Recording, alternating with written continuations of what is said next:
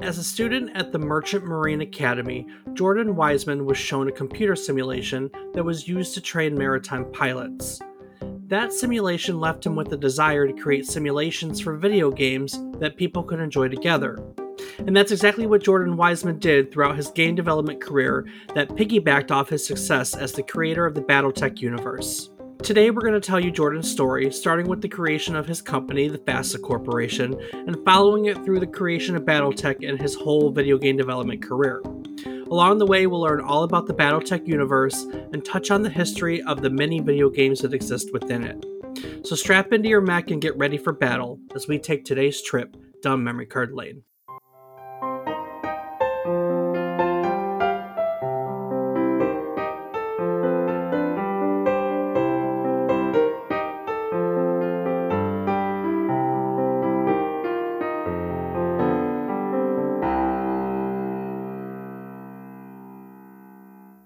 Good morning, good afternoon, and good evening. I hope these words find you well. Hello, and welcome to the 132nd episode of our Video Game History Podcast, A Trip Down Memory Card Lane. Each week, we'll tell you a story about one topic relevant to the current week in gaming history. It can be about a game, a console, a person, a technology, just something relevant to this week. While doing so, we hope to teach you something new about the topic, what it took from the world as its inspiration, or what it gave back to the world in its legacy. Today, we're all going to learn about the history of Jordan Wiseman and his creation, the Battletech universe, and the video games that it has inspired, starting with Battletech, the Crescent Hawk's inception, originally released for the Amiga in 1988. I'm David Casson, and as always, I'm joined by my co-host who just loves riding big mechanized things. It's my brother, Rob Casson. Rob, those are technically robots, aren't they? I mean, let's classify them as such. It's quite a ride. Oh, you know it, baby. The best. And also joining us today is my twin brother, but only by name, Dave Seley. Dave, it's about fucking time. Welcome. It's about time, Dave. Rob, thanks for having me. It's about time. Dave, welcome. So thanks. Long time listener, first time guest. Yeah. So first time guest, earliest gaming memory on a whim. Go. Commodore 64. Had it in the house growing up. That was our first home computer and first gaming system. Looking back on it, I remember playing. I want to say it was like Gradius or something. Also had a learning game with a wizard in a cave who would correct you if you were wrong, and he would say close but not quite. And a spy game with a car that could turn into a motorcycle and a plane. There we go. That one was good, and it played the Spy Hunter theme. That sounds about right. Yeah, I can't remember the name of it, but I know that one. Spy Hunter? No, it was not. It was the oh shit, I can't remember the song now. It doesn't matter. Moving on. Yeah, Rob, what are you playing? What's on your gaming table this week? Well, this week has saw some Rocket League, some RuneScape, some Roller Coaster Tycoon World, and some Factorio. Yes. How about yourself? Rocket League and Factorio, I believe, is it. Dave, what have you been playing? I don't even know what you're up to. I don't. What have you been playing? I play outside with a toddler. That's right. I knew the answer to that. I've been playing some Fire Emblem Conquest because I'm about 6 Fire Emblem games behind current, and a little bit of Fire Emblem Heroes, and that's really about it. I don't get a ton of dedicated gaming time, and my PC is roasty toasty. But the PC's fine. The graphics card's shot, so we may have burnt it up. Mm. It's a manufacturer error that was caught 2 years after it was released, and so anyone who bought it's boned. Oh, lovely. Wah, wah, wah, wah. Wah, wah, wah, wah, wah. Oddly enough, one of the I mean, a game in the franchise we're talking about today, it's one of the games you can kind of play, isn't it? I can play it unless you volley SRMs at me and then the game crashes. So I love yeah, that it's something so specific. Mech Warrior Online. Yeah, I can do a little bit of that. All right. Well, Rob, I'm gonna start with you. What's your familiarity with the BattleTech universe? The familiarity I have is from the video I watched today. Oh, cool. So barely none. Yeah, nope, not BattleTech. I mean, I've heard of Robotech, Get out. uh, but Just go home. yeah, that's all I got. I mean, luckily I am home, so I already abide by that one. Which video did you watch? There was a playthrough by Gaming J, Of the Crescent Hawks game or a different one? Crescent Hawks Inception. Okay. Okay. On the other hand, Dave, what is your familiarity with the BattleTech universe? So, oh man. So my older brother, my only brother, um, would play various role playing games with friends, and they went through a stretch of playing BattleTech um, when I was younger, and so I would see some of the maps and the minis and like the mech sheets, and then a cousin of mine used to play, and again would see the mechs and the maps and the sheets and things like that. My first real hands-on experience was playing, I believe it was Mech Warrior at a friend's house. And this would have been maybe 93 ish. So the game at that point would have been a couple years old. But this would have been the first game where you're actually, in the cockpit moving around and blowing up the mechs. Since then, I've probably played close to a dozen different Mech Warrior Battletech video games. Everything from most of the actual Mech Warrior series, Mech Warrior 3050, which was like the isometric SNES Mech Warrior game. Mm-hmm. Some Mech Assault on the Xbox with my friend Cassidy, Mech Warrior Online, BattleTech. Yeah, I've put a few hours into those games, and then I've also dabbled in the tabletop game as well. So you have some familiarity. I Oddly enough, for all of that, I would call myself a roughly a medium BattleTech fan. I love that phrase. I'm a medium fan. Yeah, I know enough to tell you about the various eras of play and that the history covers over 500 years of future activity, and there's great houses and clans and mechs, but uh, when I talk to my friends who are really into it, I know nothing. I mean, that's kind of the way all these all these hobbies work. There's always someone to one up you. So There's a lot of people to one up me. that's true. BattleTech is big. It's been around for a long, long time. It's older than we are. What? Uh, close. Actually, it's as old as we are. About. It's about as old as we are. We'll get there. It goes back pretty far. Today we're going to learn about the story of Jordan Wiseman, who is one of the creators of BattleTech, and throughout his schooling, Wiseman always had trouble learning. He suffered from dyslexia, and it was something that he always fought with. He really struggled with school. When he was about 16, he was introduced to Dungeons and Dragons, and he said that that was life-changing for him.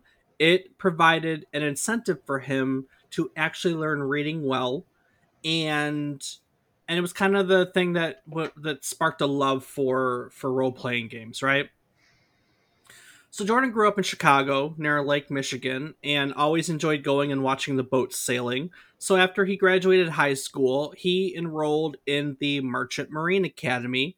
He didn't have good grades and wasn't really skilled, and with that learning disability, he really felt like he didn't have many options. So he enrolled in the Marine Academy, Merchant Marine Academy. And while he was there, he was given a half-hour tour of a computer bridge simulator that the school used to train maritime pilots. Now, Jordan was really impressed by it, and he decided that he wanted to build something similar for gaming purposes. So he left school, and he tried to secure funding for a multiplayer simulator project.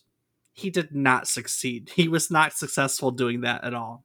But the spark was always there. He was a fan of role playing. He knew he wanted to do something different with it. So in 1980, he partnered up with another Marine Merchant Academy student, L. Ross Babcock. They each had $175 to their name, and they put it together. And with $350, they founded, is it the FASA? Is that how you say it? Do you know, Dave? FASA, yeah. Yeah, they founded the FASA Corporation. So FASA is a play on NASA. It's called the Freedonian Aeronautics and Space Administration. Fredonia is their nod to the 1933 Marx Brothers silent film called Duck Soup. A classic. Classic. Marx Brothers films are always classic films. So initially, the FASA Corporation was producing supplement material as a licensee for a game designer's workshop role-playing game. It was a science fiction role-playing game called Traveler.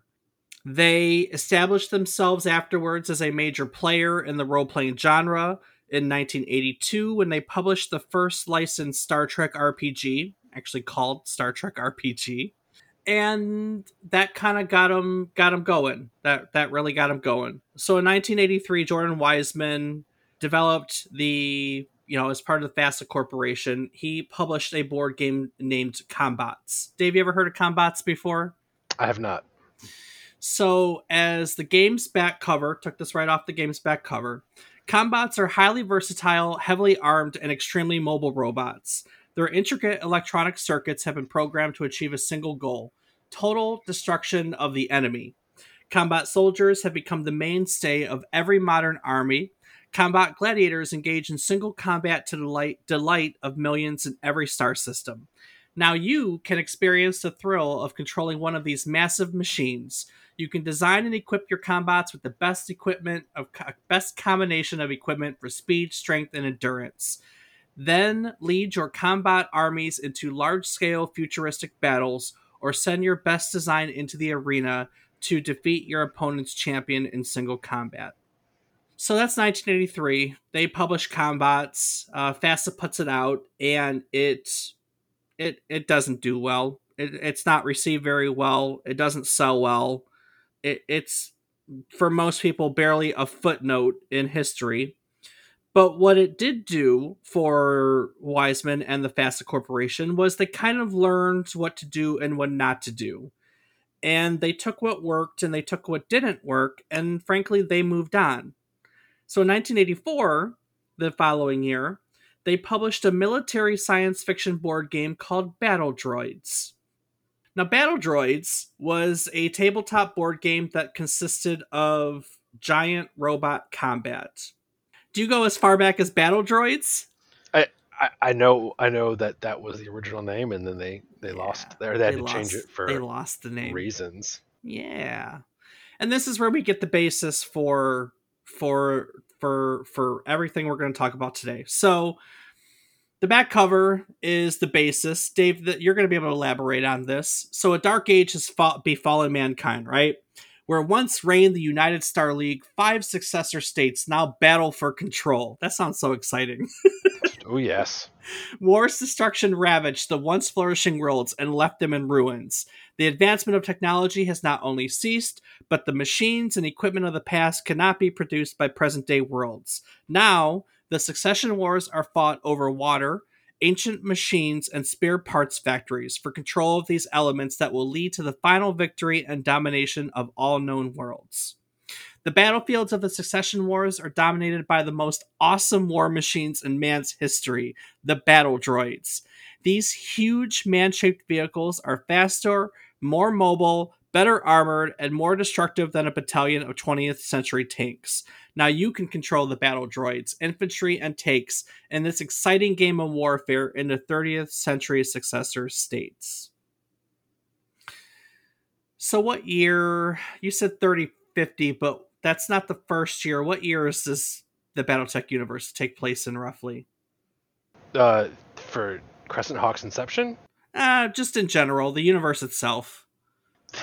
Between I know the early 2000s and the year 3150 and beyond. Yeah, so it's depending on which era you want to play in. Yeah, it's quite a big period. Yes. quite a big period. And as Dave alluded to, Battle Droids, it was a success.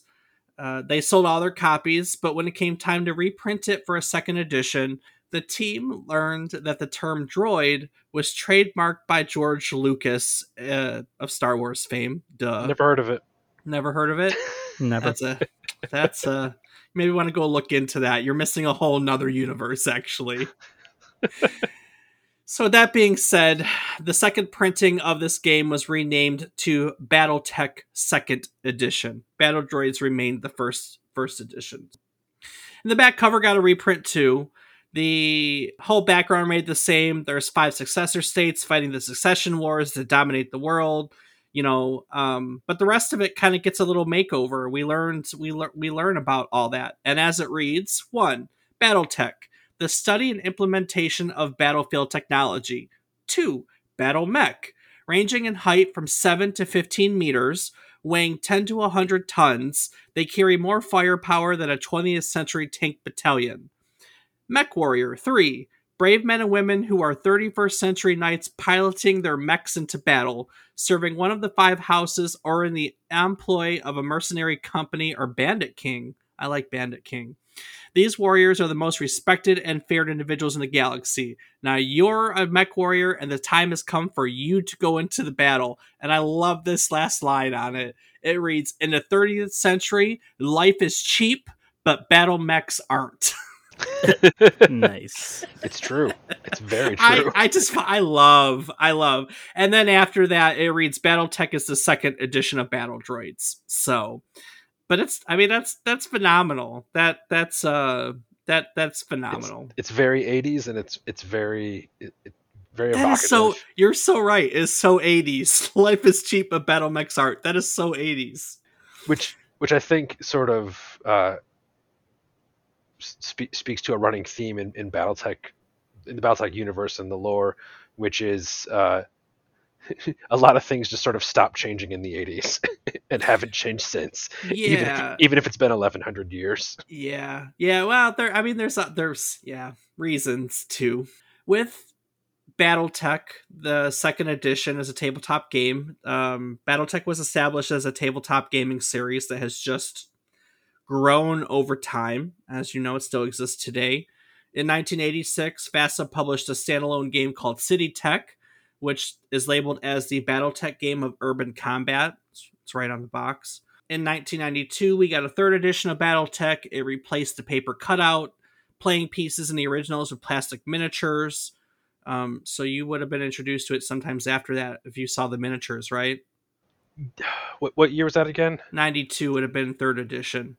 Yeah, I probably would have. I may have seen a couple of the minis. I may also be conflating a few different memories, but I've definitely the company that still makes the metal BattleTech minis is actually not terribly far from where I live, but I will not share their name.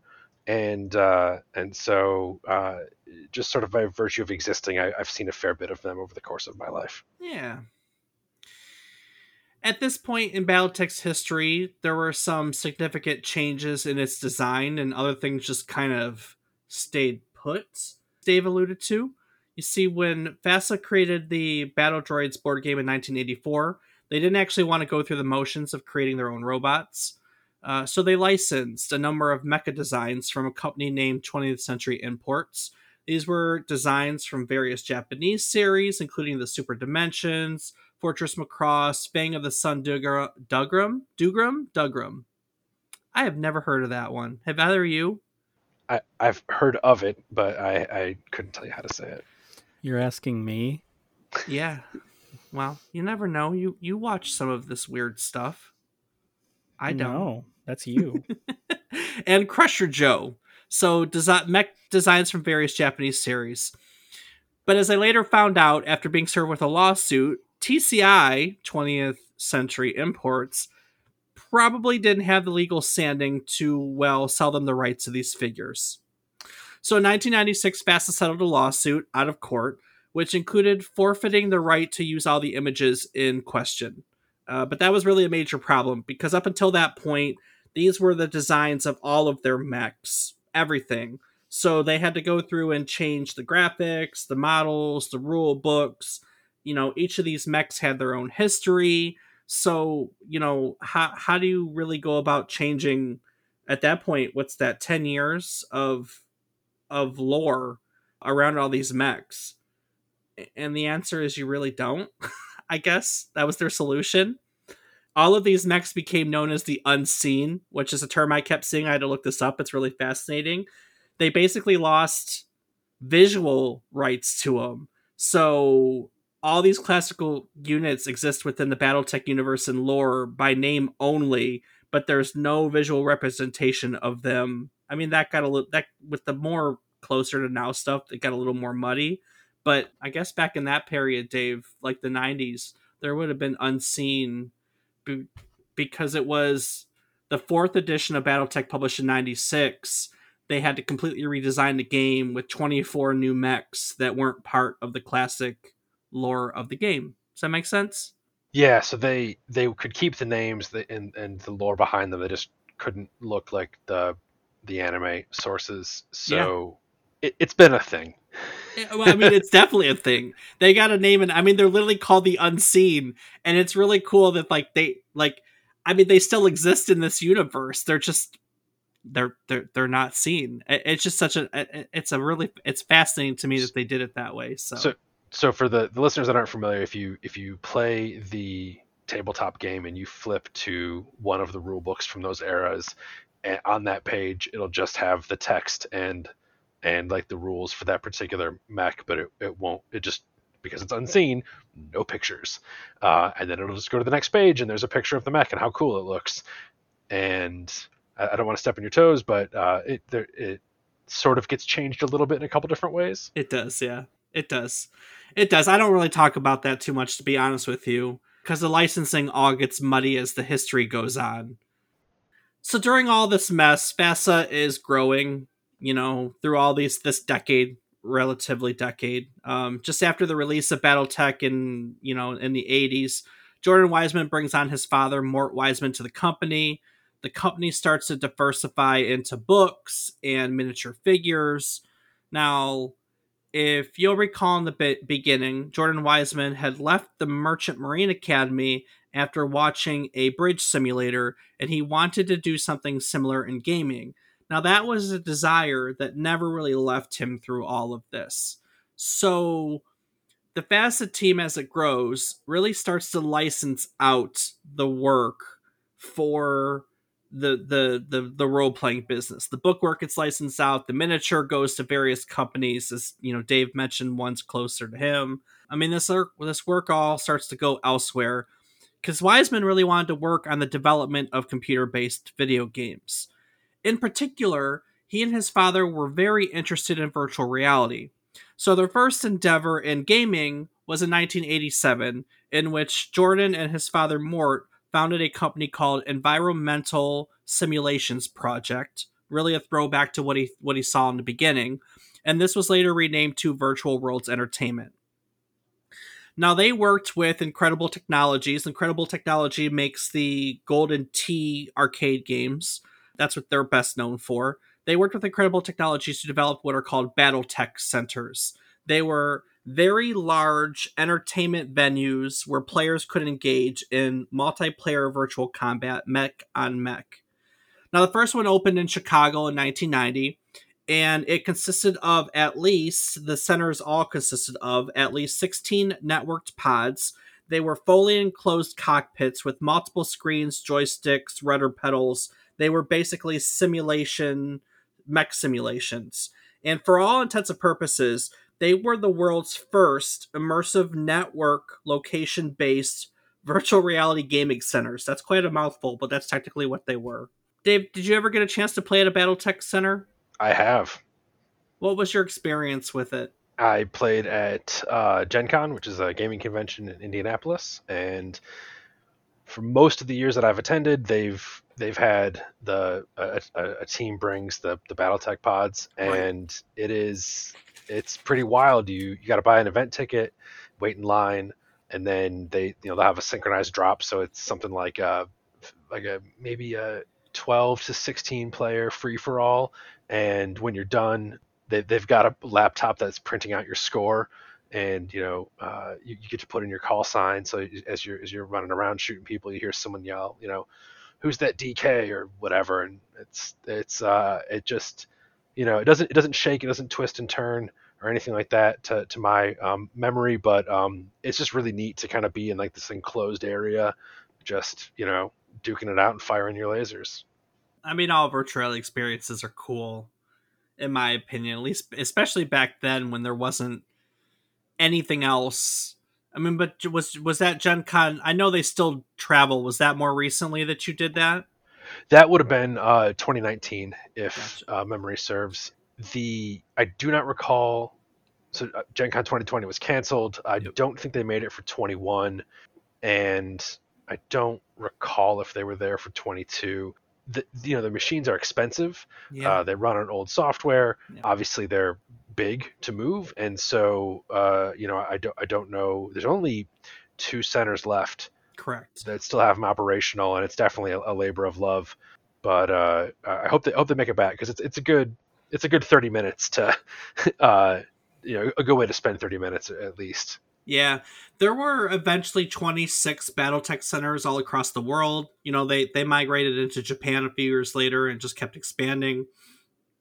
They were critical successes, meaning gamers loved them and critics loved them, but they were not commercially successful for reasons that Dave just mentioned. They're big and bulky and expensive. One by one, all the BattleTech centers across the globe closed, were sold off. And today, as he said, there are two public BattleTech centers left. One's in Minnesota at Twin Cities Arcade, and the other one is at a place in Houston, Texas. I can't remember the name of it. And then, of course, there are pods that travel with the gaming conventions. But many of the pods from the 26 ones around the world now exist in private collections with private hands, and they have formed a pod community where they still work to update the software and the equipment and make these things work and the community go on, which is very cool. So while Jordan and Mort and Virtual Worlds Entertainment are busy working with their virtual reality endeavor, Battletech as a universe expanded into video games. Of course, today we're here because of the very first one, the Battletech The Crescent Hawks Inception. In 1988, Westwood Associates, Westwood, of course, we learn about in our Command and Conquer episode, very famous for making Command and Conquer and Dune 2, the very first real-time strategy game. They licensed the Battletech name, and they created a turn-based role-playing game called Battletech The Crescent Hawks Inception. I didn't play this one. I don't have any familiarity with it. I'm not even going to pretend that I do. Rob, you said you watched a video of it today? Yeah, the video. I mean, I watched a partial playthrough, mostly everything that occurs within the training area in the first section of the game. So, gave a little background into, the sea bills, the currency in game, the different kind of mechs there were, the different, you could train in small arms. And then that's the start of the story where you have the incursion. They come in and they start fucking shit up. Dave, you said that Mech Warrior was your introduction, right? Correct. Yeah, me too. We'll get to that in a second. I did play I would say about 30 minutes of Crescent Hawks Inception to prepare for this, and the game hasn't aged well. No. No, I imagine it hasn't. I mean, I watched the videos, but that's about it. No, it hasn't aged well, and what's really fascinating about all these games, and I didn't go into it too much, is they all kind of, I mean, the Battletech is thousands of that we talked about it. Big universe, lots of people, lots of mechs, lots of time. And they all kind of delve into like these different parts of the universe, don't they? Yeah. There's a couple popular eras. So a lot of the early games take place during the Succession Wars. The Mech Warrior series, if memory serves, comes towards the end of those, and then also touches on the clan invasion. And then they had a, not only has BattleTech been video games and role playing games and the tabletop war game, it's also had a collectible card game and a collectible miniature game. Yep. And the collectible miniature game is the entire Dark Age era. So there's all sorts of, like, what do you want to experience? They've probably got something for you. But in general, the Succession Wars and the Clan Invasion are the two most popular eras. In 1990, Westwood followed up Crescent Hawk's Inception with a sequel. It was titled BattleTech: The Crescent Hawk's Revenge. Unlike the first game, it was not another role-playing game.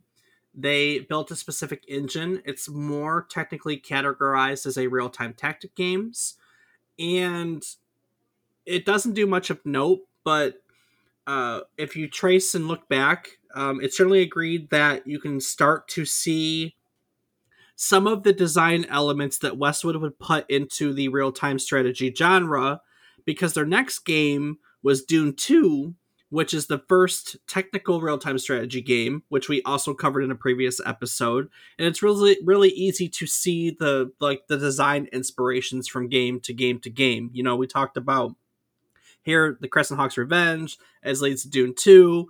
You know, when we did Dune 2, we talked about how it gave a lot to Command & Conquer, and of course we talked in the Command & Conquer episode about all the things that Command & Conquer took from Dune 2. And so if you look at here at Westwood's history, you can see this clear kind of progression as they delved into this genre after, of course, I think their first big hit, if I remember correctly, was Eye of the Beholder, and then they started diving into all these role-playing games. So yeah, so you had Crescent Hawk's Revenge. And that brings us to 1989, where a development studio called Dynamix created a game called Mech Warrior, which was the first video game offering players a chance to pilot a battle mech from the view of being a battle mech pilot, which is a mech warrior. That's technically what a mech warrior is. Dave, this is where you started? Yeah, so I remember playing at my friend's house, and his older brother was playing Mech Warrior on the computer, and getting excited about the different weapons he was getting and hoping for salvage and just trying to negotiate for contracts and I was a little too young to appreciate it, but it was pretty much the coolest thing that I had seen all that weekend. So it definitely like never left my consciousness after that. Now, that game was brought over to the SNES in 93, but they updated the graphics using the Mode 7 concept on the Super Nintendo, whereas the original PC one had flat shaded 3D graphics. And then you also talked about MechWarrior 3050 on the SNES, right? Yes. What do you remember about that one? I believe I rented that from our local video store. It was not a big name one. It was literally a one location video store. I would walk there, grab a movie or a video game on like a Friday night and kind of have a free weekend. And I shot and blew up stuff all weekend long. Nice. It's a great weekend in my book. That's I mean, phenomenal. so I'd hit up the liquor or the party store on the way back and get like a pizza and a 2 liter because of course you Yep. it's the 90s and you don't drink anything less than a 2 liter. And it's good times. I would have stopped at the party store to get a 2 liter of Faygo and whatever candy, like lemon heads, I think were my thing at the time. They're still my thing, So at that point, after MechWarrior, the franchise was licensed to Activision, and Activision developed MechWarrior 2 in 1995. Now, MechWarrior 2 is my personal entry to the Battletech universe. This game came about in a period like that was the mid 90s. That's when 3D graphics they were called 3D graphic accelerators at the time. They were really just exploding in popularity, and MechWarrior 2 was designed to take advantage of that. And I remember not getting it to always work because back then, like, you had to start games with weird DOS commands if your computer couldn't take care of it, like low graphics mode or stuff like that. We really had a computer at the time that did it, but I did get it to work.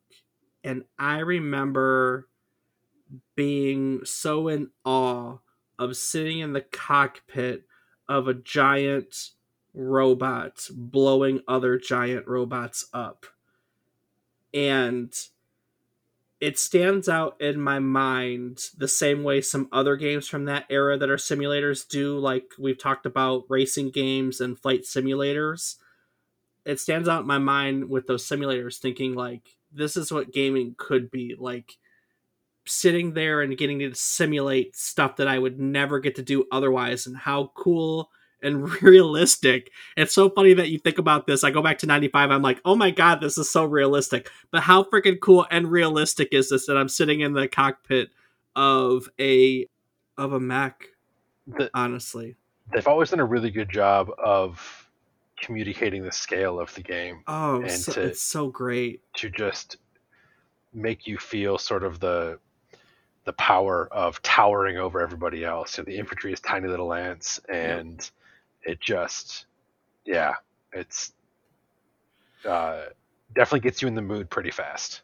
And this is one of those ones where I remember that I wanted to actually like do simulation. Like I wanted to get joysticks and, you know, control things that way, and that was such a fledgling concept at the time. But this was just one of those games that just stuck out in my mind as like, this is what it could be, and it will be. And also too, like I think back to that time, and I would have never imagined where we are now back then, ever. I would have never imagined. I mean, now you could put a virtual reality headset on and get a similar experience, kind of, sort of, but you know what I mean.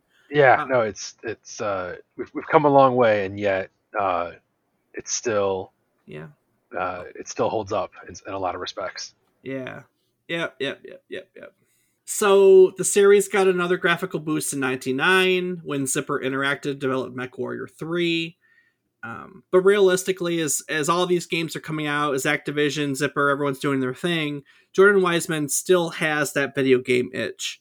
You know, in 1995, he founded FASA Interactive with his dad, Mort, because he still wants to be he's still interested in personally taking over the development and production of the MechWarrior franchise from the video game concept.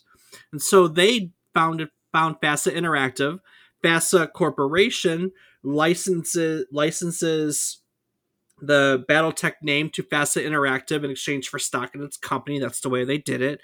And so the license at that point, some of the license is held by FASA Interactive, and they go to work on a new MechWarrior game. And this one becomes MechWarrior 4, which was released for PCs in November of 2000. Dave, you've said you played most of these iterations of it. Yeah, so the later MechWarrior games I would have only played very little of, either not having access to the game, or maybe not having a computer that could run it, or maybe just kind of being in college and not really Yeah, having time for it. for sure. But I did not play 4. I'll jump ahead, and I have played 5 until the previously mentioned broken graphics card stopped letting me play it. So Yeah, I mean, because MechWarrior 4 came out in November of 2000. A few years later, we were in college. That's where we met, playing yeah, Battlefield and, you know, blowing each other up on. let's save that for another episode. The BattleTech centers at this point, they're gaining popularity throughout this whole period, and the technology that goes into the BattleTech centers as a whole is noticed by none other than Microsoft. And they want it. Or at least they want the talent that went into creating it. So in 1999, Microsoft purchases Virtual Worlds Entertainment, which is the company that was created to make the BattleTech centers, and they purchase FASA Interactive. Virtual Worlds Entertainment is sold off to some of the developers that helped work on the project, while FASA Interactive becomes Microsoft's FASA studio. Now, at this point, the founders of FASA Corporation, Jordan Weisman and L. Ross Babcock, they become Microsoft employees. Jordan actually becomes, I didn't know this, I think this is cool, between 99 and 2002, he actually was the creative director of Microsoft Games. You'd think I would know that at this point. But I didn't ever put the two and two together, to be honest with you.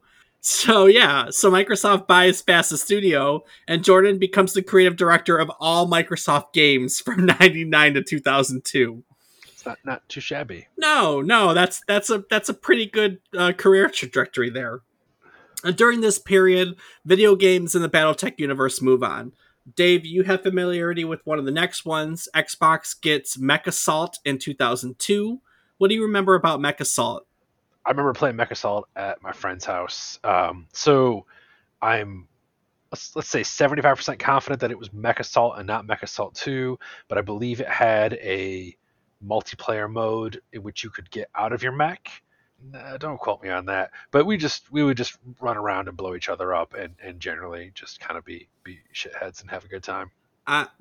Yeah. Well, actually, Mech Assault, the original one, was one of the first video games to feature the ability to be played on Xbox Live with other people.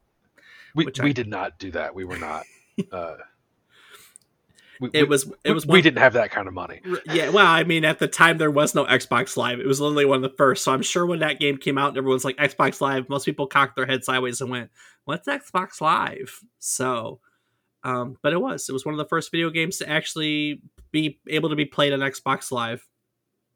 They released a sequel to it, 2004, called Mech Assault 2: Lone Wolf. And after that, admittedly, Microsoft pretty much abandoned the BattleTech license. They made a couple expansions for MechWarrior 4, and they started work on a fifth game in the series. Not Jordan, but a team at Microsoft started work on a fifth game in the series, but that was canceled by Microsoft due to no interest on their part, and they felt from others. But Jordan stayed busy all these years during his time at Microsoft. Actually, while working at Microsoft, he and his team, one of the units that worked with him, actually developed the alternative reality gaming genre, the AR genre. The first game ever in the AR genre that they created was called The Beast, and it was created to help promote Steven Spielberg's film AI. As I said, he was creative director until 2002. In 2003, he left and founded 42 Entertainment, which was a design company specifically devoted to alternative reality games. And what they're most famous for is an alternative reality game called I Love Bees. Either one of you remember I Love Bees? I love bees or I, Isle of bees. I love bees. Beads? Bees. Nope, like honeybees. I love bees. Have never heard of it. No, Rob, do you remember that at all? It's like my favorite game, man. Oh, please. Fanboy. Yeah, I can't say that I remember I Love Bees. My God, that was such it was okay. So I Love Bees was an AR, an alternative reality game that was designed to promote Halo 2.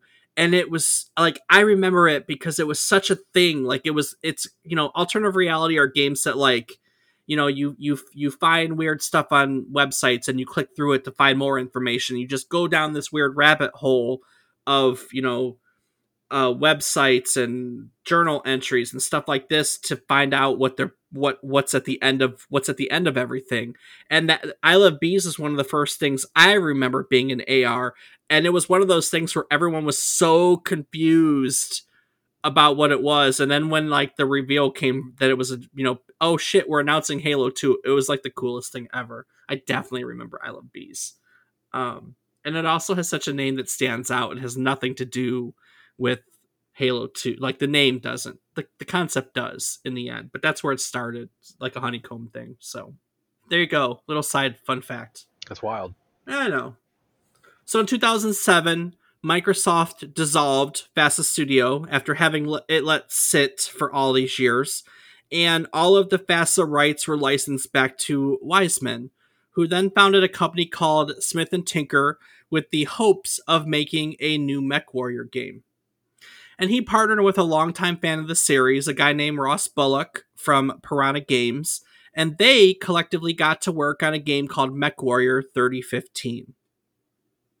So they made a prototype, began to pitch it around to various publishers in hope of securing a publishing contract. They made a trailer and put it out in the world, and it was a mess. Dave, do you remember the trailer for 3015 at all? Actually, I don't. Yeah, it was. So everyone got excited, and then, you know, it was discovered that they actually used an unseen model in the freaking trailer. So the company that owned the license at the time, I can't remember their name, to be honest with you, actually like filed against them, was like, you can't do this. Was it Harmony Gold? It was, thank you. Yeah, it was Harmony Gold. I appreciate that. I had the H stuck in my head, but I couldn't remember what it was. Yeah, so Harmony Gold said, we have the rights to these mechs, and so you can't use it.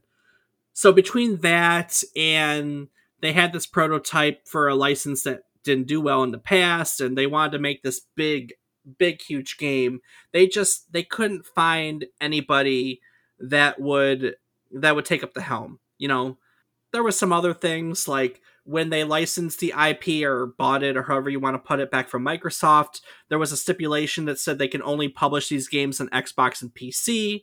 So that meant no Sony platforms. So a lot of publishers didn't like the fact that that eliminated a whole system that they couldn't port to. And of course, 2008 was the financial bubble collapsing on us, and that just strained everyone. So they couldn't find anyone that wanted to put money into this game. So at that point, Smith and Tinker decides to part ways with Piranha Games, and they went to work on another project. It was a game called Nanovore, which failed. It was like an online role-playing game designed for kids. It didn't do anything, so Smith and Tinker closed afterwards. But what Piranha Games gained from this whole mess was they now had contacts at Microsoft. Particularly, they got cozy with the contacts that helped sell the BattleTech license to Smith and Tinker. So they worked with them to get the license, and they scaled the project back to a multiplayer-only game, redesigned everything, and everything is much more manageable in the scale. So they had luck finding investors that were willing to invest in that, and that, released in 2013, became MechWarrior Online, which, Dave, you have played. I've put a few hours into that game. It is if you're able to drop with some friends, it's a lot of fun. I have to give the developers credit. They've they listen to the fan base, and you said it came out in 2013, so 10 Yep. years on, and it's still being developed and improved. New maps and new content and all that fun stuff. It feels like a Mech Warrior game, but it's not fast. You plod around in a when a mech's top speed is 40 kilometers an hour or whatever, you don't exactly move pretty quick, but man, you can burn a lot of hours in that with a good group of friends. That's good. I'm glad to know that they're still supporting it. That concept never really went away. They may have Piranha Games, MechWarrior Online they created, but Jordan Wiseman was also still at it. Smith and Tinker failed. In 2011, he founded yet another video game development studio. This one was called Harebrained Schemes. After working on a few mobile games, the studio started developing games in their Shadowrun franchise. Shadowrun is another popular licensed game by FASA. And in mid 2015, Harebrained Schemes started a Kickstarter because that was the end thing in the mid 2010s era. My wallet says that Kickstarters are still the in thing. I don't pay attention to them at all anymore, to be honest with you. God bless you. Yeah, I know. I tried. So in the mid 2015, Harebrained Schemes started a Kickstarter for a new title in the BattleTech franchise. Now, they had already secured about $1 million in funding for a new BattleTech game, but they felt that they would secure more with the support of the community. The Kickstarter's initial goal was $250,000. They reached that in an hour and just blew through their entire goal. Many of the people who are now working for Harebrained Schemes, that development team, had, in all honesty, been with Jordan Wiseman from the very beginning.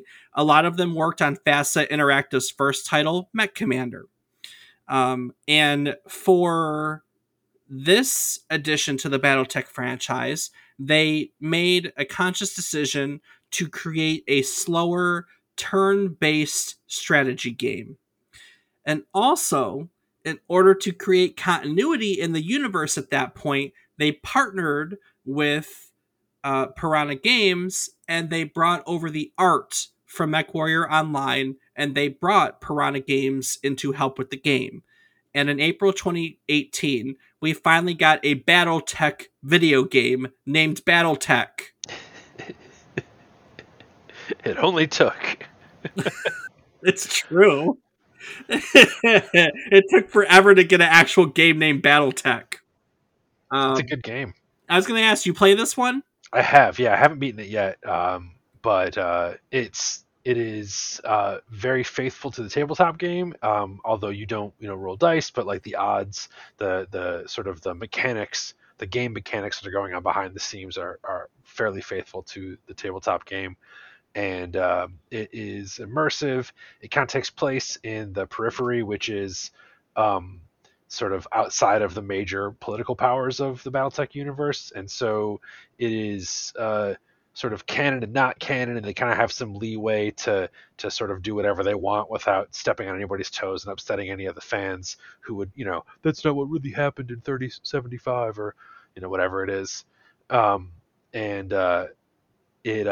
you capture mechs and change them however you want, upgrade them, and they have neat little cuts. Not I don't say cut scenes, but like as you're traveling through space, you'll get a prompt, and it's like Rob says Dave was making fun of him in the mess hall. What are you going to do about it? And then you'll have to say how you as the captain will resolve the issue, and then maybe there's going to be a morale problem. Maybe somebody leaves your party and you lose a pilot. So it's a fun game. I'd say the only sort of drawback it has is you can't save or pause in the middle of a fight. So if you have to run away to like do a real life thing in the middle of a battle, you either have to leave your computer running or just lose your progress and start over. So that can be a little bit rough, and that's kind of what's prevented me from making a ton of progress in it. But it's hard to get tired of blowing up giant robots with other giant robots. Yeah, it really is. That's a good segue to the most recent MechWarrior game, which is MechWarrior 5 Mercenaries. Also developed by Piranha Games, the guys that made MechWarrior Online. Again, consistency in the art, consistency in the universe. If you haven't played it, it's a Game Pass game, Rob. Wink, wink. It is. It's fun. It has a lot of the same sort of there's some tropes in BattleTech. I'm sure anyone who's heard of gaming is surprised by that, but it it has a predictable start, but again, blowing up robots, picking up the pieces, making new robots. It's a good time. It is. I was honestly, if I had a little bit more time this week, I may still install it and play it because I got the itch going back through all these games, just remembering back to MechWarrior 2 and how much in awe I was of piloting a mech, and I'm curious what that feels like in a modern context. And to the credit of the MechWarrior 5 designers, they have patched it and cleaned up a few things about it. They've released a few DLCs for it, and overall, in the modding community is fairly active as well. It can be multiplayer, so you can bring in a friend to pilot another mech in your lance, which, given how bad the AI is, sometimes is pretty needed. But it's good fun. It definitely sounds like it. I read something. I didn't really know where to put this in, but you talked about the 5 houses and just the history of BattleTech, right? Yes. And I read a really fascinating interview with Wiseman at some point. I'm not sure where it is, but someone asked him. Maybe it was when one of these modern ones were coming out. Someone asked him like where he got inspiration for this, like, and it was in the context they compared it to like modern fantasy, like Game of Thrones. Literally, that was one of the comparisons, like Game of Thrones and things like that. And Wiseman responded, he's like, well, we kind of all got it from the same place, didn't we? These are nothing different than all the Roman states that fought amongst one another during their history. And I never really thought about it from that perspective. You know what I mean? I have to say I haven't either, and it's spot on. You have the sort of the height of the Roman Empire, which would be equivalent to the Star League, and then it falls and fractures, and everybody's sort of fighting for their little square of dirt and their little bit of power that they can hold on to, and they think of it as a zero sum game. So things get pretty bloody pretty fast. Yeah, it was really fascinating when I came across it. I was like, huh, he's not wrong. Like there are so many games that take that concept and roll with it. And it is really obvious here, like when you look at the universe and the lore in context, you know. That was a cool. Also with the lost Roman legions, then you have the clans Yep. who have left and then come back. So there's definitely it goes deep. It definitely does. Big lore, lot of time, a lot of years to build up this universe. So So many years. you know that's the most recent MechWarrior video game, MechWarrior 5, which you can still play. Jordan Wiseman, to his credit, he's still working on games as part of Harebrained Games. Harebrained Games now though is owned by Paradox Interactive. They were bought, I think, in 2018. One of the big strategy publishers. Paradox Interactive, of course, famous for Crusader King, City Skyline, Europa Universalis, Hearts of Iron, Mountain Blade, Pillars of Eternity, and that's just a few in their library. I mean, they're like the strategy publisher, in my opinion. FASA still exists. They haven't been an active corporation since 2001. What they've done is they retain intellectual property rights and they just kind of license those off, but they don't exist as an active corporation that actually produces anything. R.I.P. FASA. FASA? I'm still mad about it. Are you? Yeah, so they released a miniatures game in 1999 called Vor: The Maelstrom, and it was the second miniatures game I played after Warhammer, and I loved the look of it. It was this weird uh, sort of science fiction world, sort of a near future, alternate future. The Soviet Union's still around, and there's all these different alien species, and basically Earth gets sucked into this like cosmic anomaly, and we have to duke it out with the other entities that we find there. The really neat part about it was that it was the first game, to my knowledge, that had rules to play with whatever you wanted to play with. So if you wanted to use your minis from another game, it had rules to give them stats in Vor, and then you could play with your friends.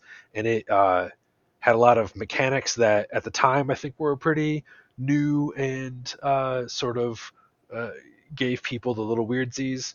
Because they were kind of used to I go you go back and forth with miniature games, and this had alternating activations and other things. But since 1999, a lot of those things have become much more popular in the tabletop gaming arena. To draw this back, FASA goes under and Vor dies as a result. One guy owns like the rules and the lore, and someone else owns the art, and we never see it again. Yeah. The company that I had mentioned, or that I had alluded to previously, still makes and sells the minis for it, and so I'll never buy them for reasons. But I do own all of the books, all the rule books that ever came out for the game, because they're pretty awesome. They had like I'm going to nerd out for a second. They had a whole list of like random happenings that could happen in your scenario. So you and I would be playing. You got your army, you got my army. We'd roll on the table, and maybe like an alien monster appears, and so we thought we were going to play one scenario, and now we have to fight this monster. There's actually a result on the table that your game could end due to a nuclear missile strike. I'm sorry, a missile strike? A nuclear missile strike, not just a regular missile strike. A nuclear missile strike. Just immediate end game. Yeah, so like you would at a after, let's just say, like turn 5 or whatever, you roll on this chart to see what happens, and it would say, oh well, the game ends, you all die. I don't know if I like that very much. I mean, you laugh about it, and then you roll again and keep playing is what you do. Yeah, so. True enough. Yeah. Speaking of, since we're on the miniatures topic, I don't know why I didn't think to bring this up, because I could get you going here. Oh boy.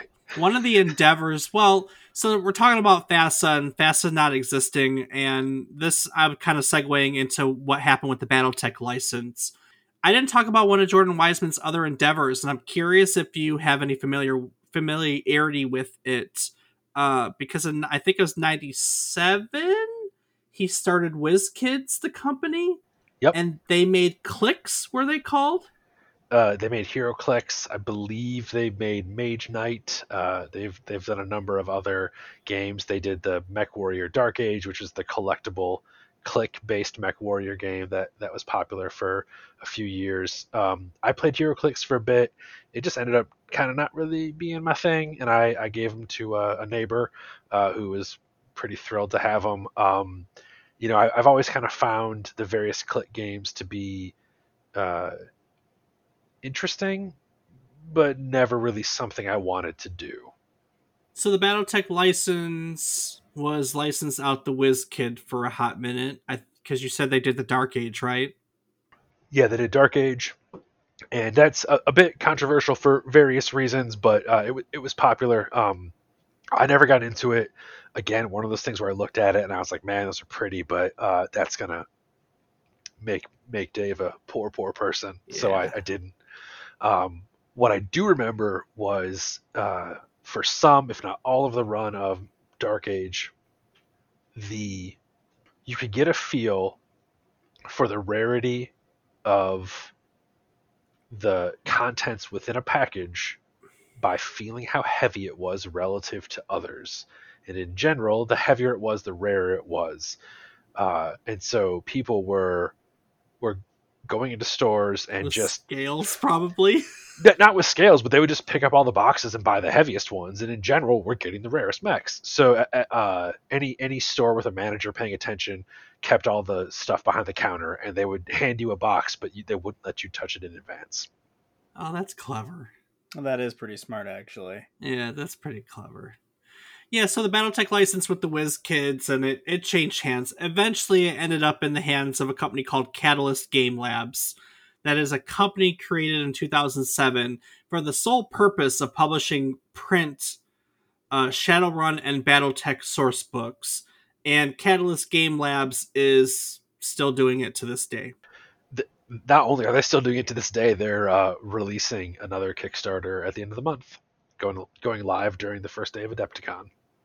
They've been updating. Have they been updating things? I know they keep releasing beginner BattleTech boxes. I know another one I saw came out in 2022. They're still. I mean, like I said, they've done. They did a Kickstarter for new plastic miniatures. They are pre-built, which is not. They're pre-built and they're on the base, so they're basically ready to play. You just have to prime them and paint them if that's your thing. A lot of that's not really. It's becoming more common, but that's not traditional for tabletop war games. They did their first Kickstarter was for sort of the great houses of the inner sphere, and then their second one was for the clans, and their third one that's coming out later this month is for the like mercenaries and things like that. But one of the things that I've always kind of admired about the BattleTech community in general, and Catalyst Games continues this, is they're pretty laissez-faire about just play the game. Don't worry about where you get your minis from. So there's a whole cottage industry of people who 3D sculpt their own mechs or their own variations on mechs and 3D print them and sell them. So you can hop on Etsy or any number of places and buy not just a Warhammer, but the mech Warhammer, but you can also get like the specific one with the loadout that you like. I hadn't even thought about that. 3D printing revolutionized miniatures. Is it revolutionizing miniatures? Yeah, it is. It's definitely revolutionizing miniatures. It is making new companies really rethink how they enter the market because people want it exactly how they want it. Yeah. And if you sell them the STL, the print file, they'll make it how they want it. And so I've bought 3D printed minis that were sculpted at one scale, and I had somebody shrink them down, or make them bigger, or switch out a weapon or something. There's it doesn't take a whole lot of internet sleuthing to find it, but entire websites dedicated to sculptors who either maybe through like a Patreon or something will release new models monthly. Some of these models have rules for specific games, or the creators make their own games. Some of them are just sort of like, I don't know, I think this is a cool dude with a gun. Do whatever you want with him. That's great. I hadn't even thought about that 3D printing's effect on that hobby. That is so fascinating. Yeah, I hadn't even considered it. I have a box of 3D printed minis behind me, and then I also have about a half dozen or a dozen BattleTech minis right next to me right now. So, in That's addition to a number of other games. that's fantastic. Speaking of additions, if tabletop gaming isn't your thing, there are other ways to experience the BattleTech universe. Of course, we covered the history of all their video games today. If you're into books, there are more than 100 tie-in novels that are set in the BattleTech universe. There have been licensed comic books produced over the years.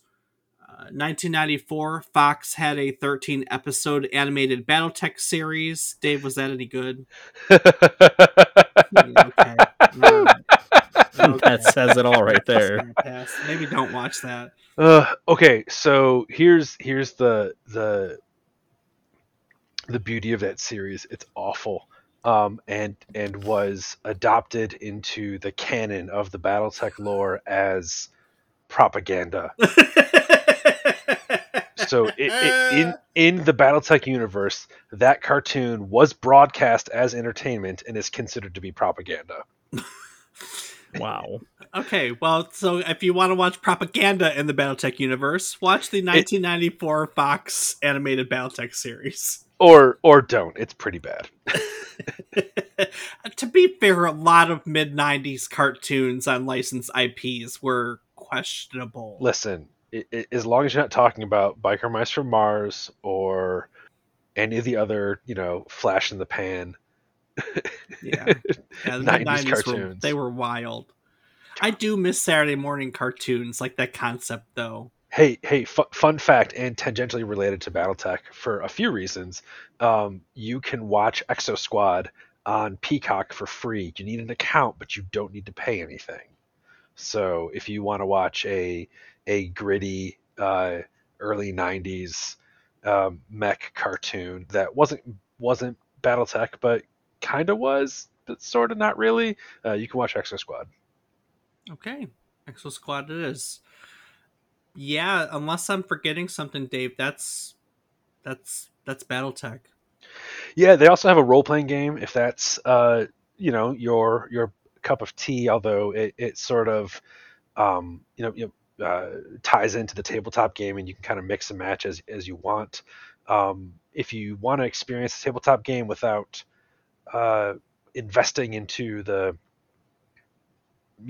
necessary infrastructure, there's a program called MegaMech, which basically lets you play the tabletop game on your computer. Well, Battletech has quite a history, and some of its games are tied to other games. Like the topic for today, our inspiration for doing a Battletech game, the Crescent Hawks Inception, was created by Westwood Associates. As we noted, Westwood Associates also did Command and Conquer and Dune 2. And these are both games that we've done old episodes on. Of course, if you want to check out these episodes, you can do so by going to our website at www.memorycardlane.com. And Rob, what else can people find on our website? Well, Dave, they can also find calendars of both previous and future episodes. You can Ooh. find a little blurb about Dave and not really me because I Nope. don't like to write. Nope. Links to our social medias such as Patreon, our Discord server where we talk about games and post cool stuff from the episodes, and links to Dave and I's social medias again. Which Again. Dave? Oh, What do you do? I'm David is wrong. I just go on the internet and spew out wrong things. That's the best way to get the right answer. Whether or not that's the wrong information or just things that when it comes out of my mouth you go, damn, that's just wrong. That's for you to decide.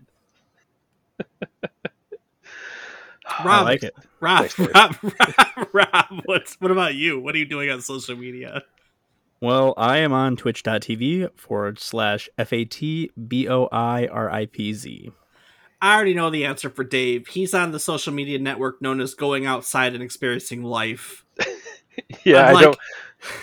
I no yeah, significantly public facing social media for me. But if you have a hot take or beef with my characterization of something I said today, you can find me on the Discord. Memory Card Lane Discord channel. You can. You were one of the first of our friends to join. Well, thank So, you. and you typically are one of the few ones that like speak up and tell me things. Like So Yeah, how although wrong you are. sometimes I'll just text you that you're wrong. But that's yeah, it. Well, you do that. You do that a lot. if you would stop being wrong, I'd stop doing it. Yeah, well, it's a lot of information to cover every week. I sometimes just don't try, honestly. So yeah.